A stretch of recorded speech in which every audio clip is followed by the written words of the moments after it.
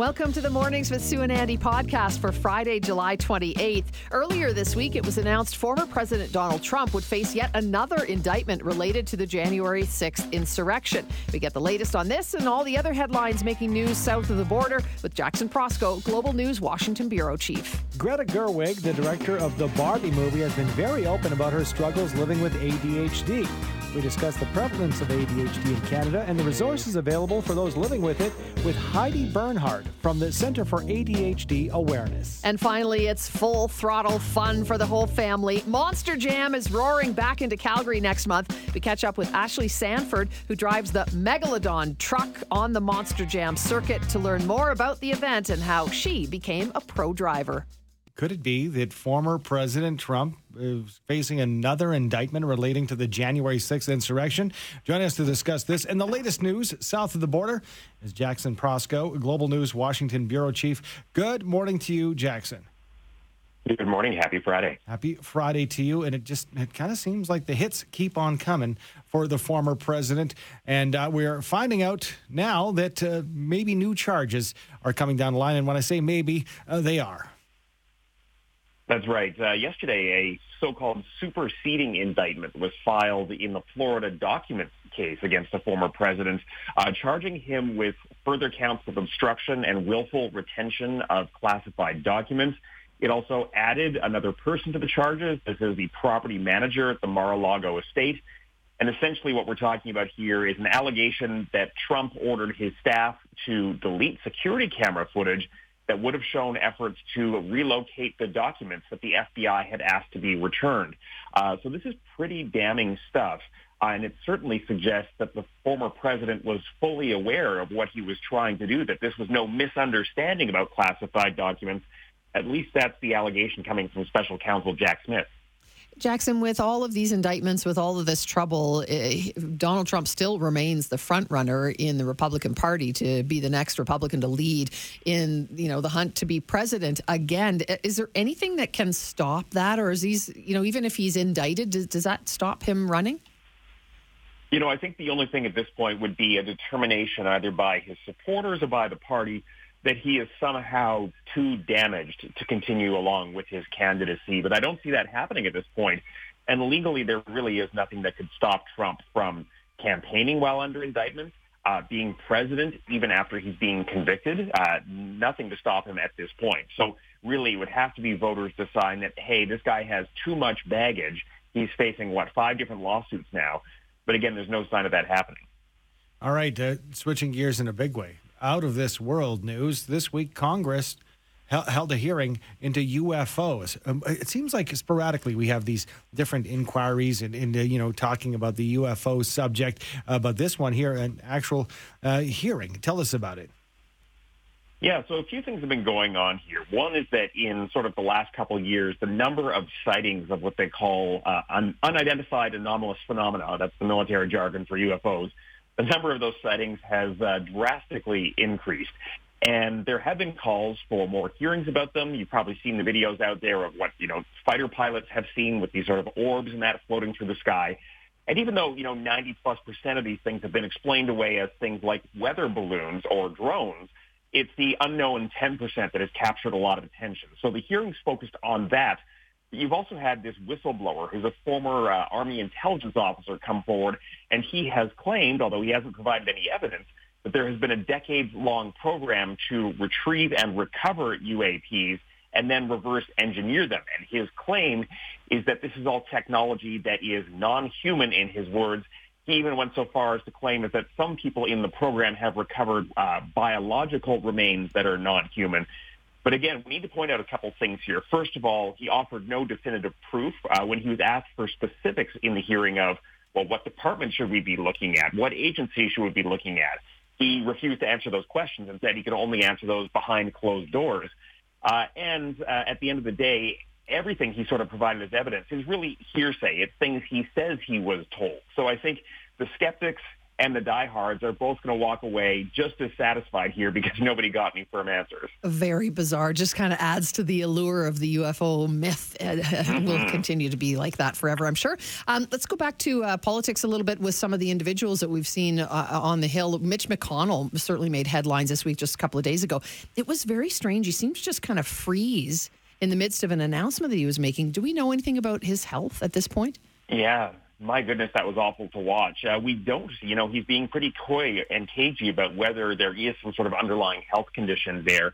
What we do know, though, is that he has suffered a number of falls that have not really been reported. He was off work for several months after falling and suffering a concussion at a hotel in Washington. And certainly lots of questions about why he just stood there and froze for a good 20 seconds. There have been instances where he's been having a hard time hearing people. And, of course, he's not the only elderly member of Congress. He's 80 years old, facing questions about their health. You've got Senator Dianne Feinstein as well, who just this week in a committee hearing essentially had to be instructed by her own staff as to how to vote on something. All she had to do was say aye or nay. And that required outside help. And so I think there is sort of a broader conversation happening about, the health of elected officials, the longevity of elected officials. And, of course, you can't but add both Joe Biden and Donald Trump into that conversation because they are the two oldest presidents and presidential candidates in recent history as well. Another name. This one, interesting in the sense that it's been a conversation for quite some time and continues to be.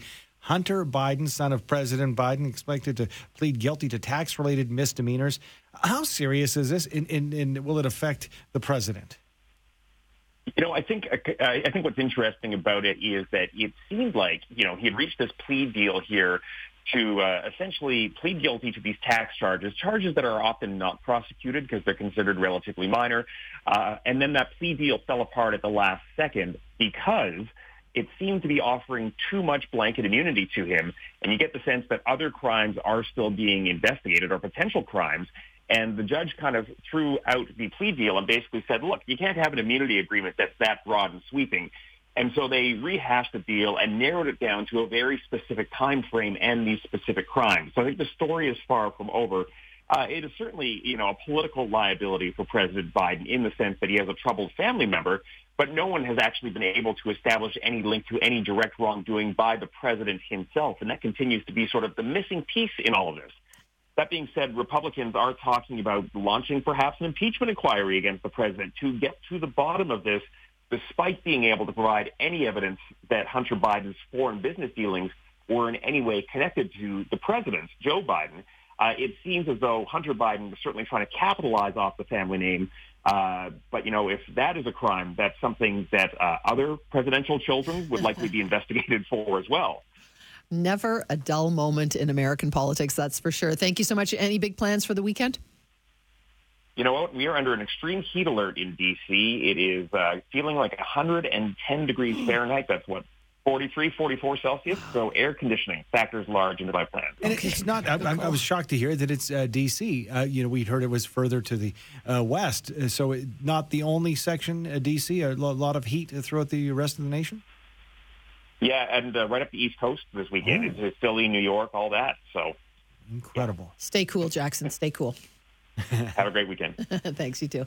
That is Jackson Proskow, of course, Global News Washington Bureau Chief. Barbie movie director Greta Gerwig has opened up about the challenges of living with ADHD. So how can we best support those people in our lives living with ADHD? Joining us to discuss is Heidi Bernhardt, founder of Center for ADHD Awareness Canada. Good morning to you, Heidi. Good morning. Well, before we get into, the prevalence of it and, the importance of talking about ADHD and resources, let's talk about it in general terms. What is it exactly? So ADHD is a neurodevelopmental disorder. It has three core symptoms, primarily attention dysregulation. And for some people with ADHD, they also have hyperactivity and impulsivity. And it's highly heritable, runs in families, so kids are mostly born with it. But it's also a neurodevelopmental disorder that lasts, in most cases, the lifespan. Heidi, do you think it's more prevalent, or are we just better now at recognizing it? Well, interesting that you asked that, because we have some new data. There's been some research done in Ontario because we were very, very scarce on any kind of Canadian statistics on this. So we used to diagnose close to 2.5 or 3 times as many boys as girls. And this data looked at prevalence rates from 2014 to 2021. And what we see is, yes, it's slightly growing, but what's really interesting is the diagnosis is growing more in girls. And that's very, very important, because we know that we were missing diagnosing the girls in childhood and only catching most of them in later adolescence or adulthood. And very often when things got scary with anxiety, depression, suicide attempts, that type of thing. So we are actually happy about that. So we're looking at about 5.25% of girls and 9.5% of boys as the prevalent rates. But interestingly enough, we are now diagnosing more girls per year. Incident rates. So incident rates is the amount of kids we diagnose every year. Prevalent rates is the percentage of the population that has ADHD. So it's interesting. I'm just wondering, you mentioned that there was misdiagnosis, kind of overlooked. Is there a reason? Was there a different process? Why was it, maybe handled differently or maybe not interpreted correctly when it comes to females? Yeah, a few different reasons. More often, girls have what we call the primarily inattentive presentation with ADHD. That's the ADHD without the hyperactivity and impulsivity. And as you can imagine, it's those two symptoms that draws people's attention to the behavioral aspect of ADHD. So boys more primarily are, hyperactive and impulsive, not exclusively, but that's what makes them more disruptive in a household or a classroom. But it is the inattention or the attention dysregulation that actually causes most of the impairment in academics, in the workplace, and actually lifelong. Yeah, so you notice it more in boys because it's more obvious, right? So from what I understand, the actual testing to determine if you do have ADHD, et cetera, is expensive and it's tough to get for kids. Why so? Actually, it's not, or it shouldn't be. So ADHD can be assessed and diagnosed by developmental pediatricians or child and adolescent psychiatrists and family doctors who are specifically trained in ADHD. That should all be covered by provincial medical coverage. Yes, because of long wait lines, people do also get it assessed by psychologists who are not covered by provincial plans. So it's not necessarily expensive, but can be if you don't want to have a year wait. Mm-hmm. And for parents out there or anybody living in a family or with people close by, are there signs and symptoms people can look out for to witness ADHD?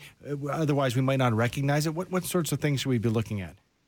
Yeah, and the attention dysregulation, it comes across as inattention, being distracted easily, not staying focused, but it can also have the flip side of overfocusing, where you can see these kids being hyper-focused into a computer game, for instance, because it's very stimulating, for hours and hours. So it's a fallacy that kids with ADHD can't pay attention. They can overfocus and can't break their focus by something that their brain finds very, very stimulating. And of course, then there's the hyperactivity and impulsivity. And a lot of people with ADHD also have issues with what we call executive functioning, time management, organizational skills, what we call working memory, a whole host of things, social skills that come with executive functioning impairment. So these kids will trip up a lot at school because of that.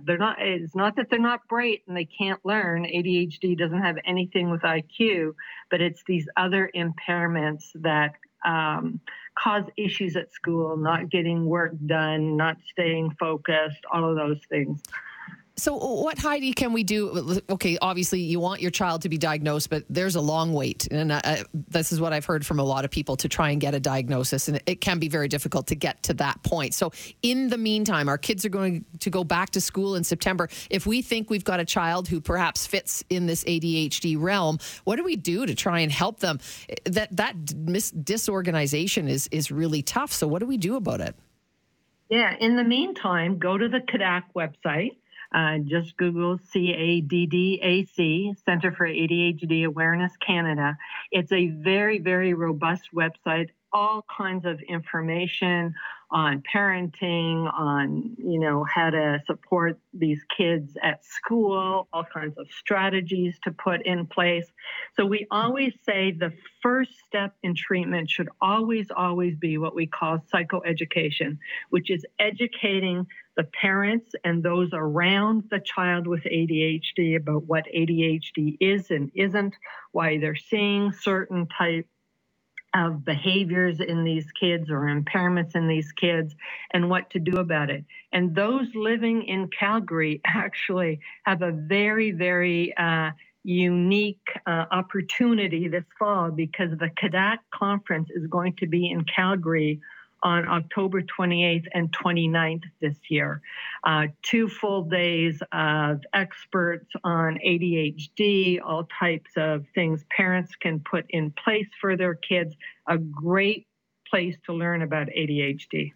Heidi, real quick, we're out of time, but a yes or no, and I know it's probably far more involved than that, but we have a texter asking, do you think our phones and our lifestyles are worsening ADHD? It's not worsening ADHD. Again, ADHD, we're born in, it's impairment. But of course, if you're going to have an issue with distraction, the more distracting things you put in place, the more distraction you're going to have. Gotcha. Good. Thank you. Thank you so much for clarifying so much. I know we use the term ADHD, but maybe don't have a full grasp of it and the breadth of it in our country. Thank you so much, Heidi. We appreciate your time. Oh, thank you very much for your interest. Thank you. That's Heidi Bernhardt, founder of the Center for ADHD Awareness Canada.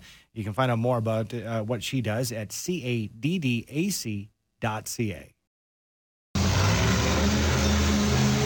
Full throttle family fun is storming GMC Stadium August 19th and 20th. Monster Jam is back, and we have the pleasure of chatting with one of the drivers who will be here performing for us. World-class drivers, including Ashley Sandford, will be on the dirt, ready to rock for us. Hi, Ashley. Thanks for joining us. Hello. Thank you so much for having me. I am so excited to head out there and get going. Tell us about your life being one of the drivers at Monster Jam. It's got to be a different world for a woman, let's just say, I'm suspecting. No, absolutely. It is a dream come true. It truly is. I come from a motorsports background, but I was a fan. I am the first generation in my family to go professional in any aspect of the motorsports world.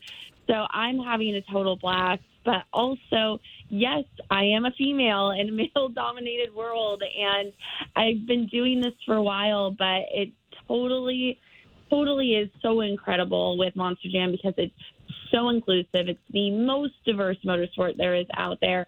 And actually, this weekend coming up, you're going to see 3 female drivers, 3 female competitors out of 8. It's so awesome to see that the ladies are taking over and be a part of this movement. And I just hope it inspires all the other little girls out there to chase their dreams because it's all possible.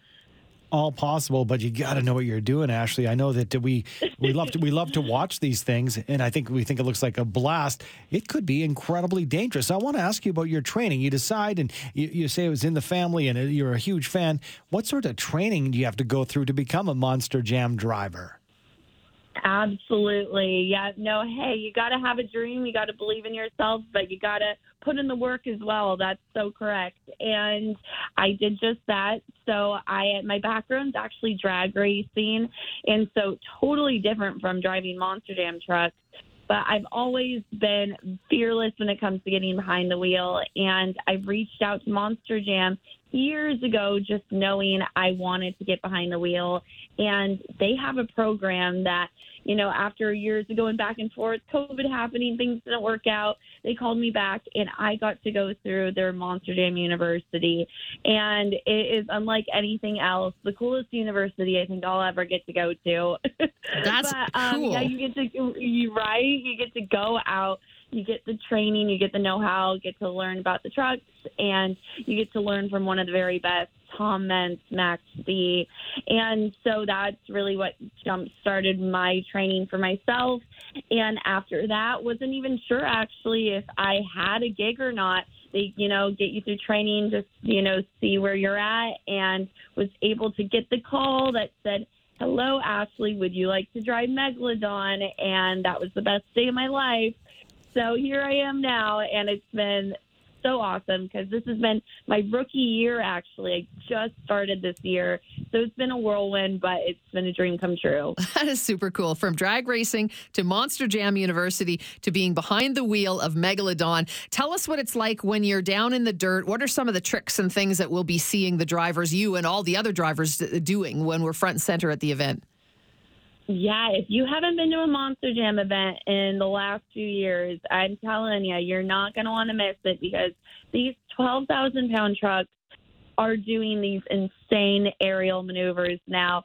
I'm, again, rookie. I'm just learning, but I have even been getting after it, doing what we call stoppies, where we're balancing these trucks on their two front tires and moving them up and around the dirt, getting massive air. I mean, I'm saying things like these are things you just have to see to believe, truly. And it is a spectacle, so you don't want to miss it. Thanks so much. Good luck and be safe out there, Ashley. We'll be there checking it out at GMC Stadium. Yeah, Thank you very much, guys. See you there. Thank you. That is pro Monster Jam driver, Ashley Sandford.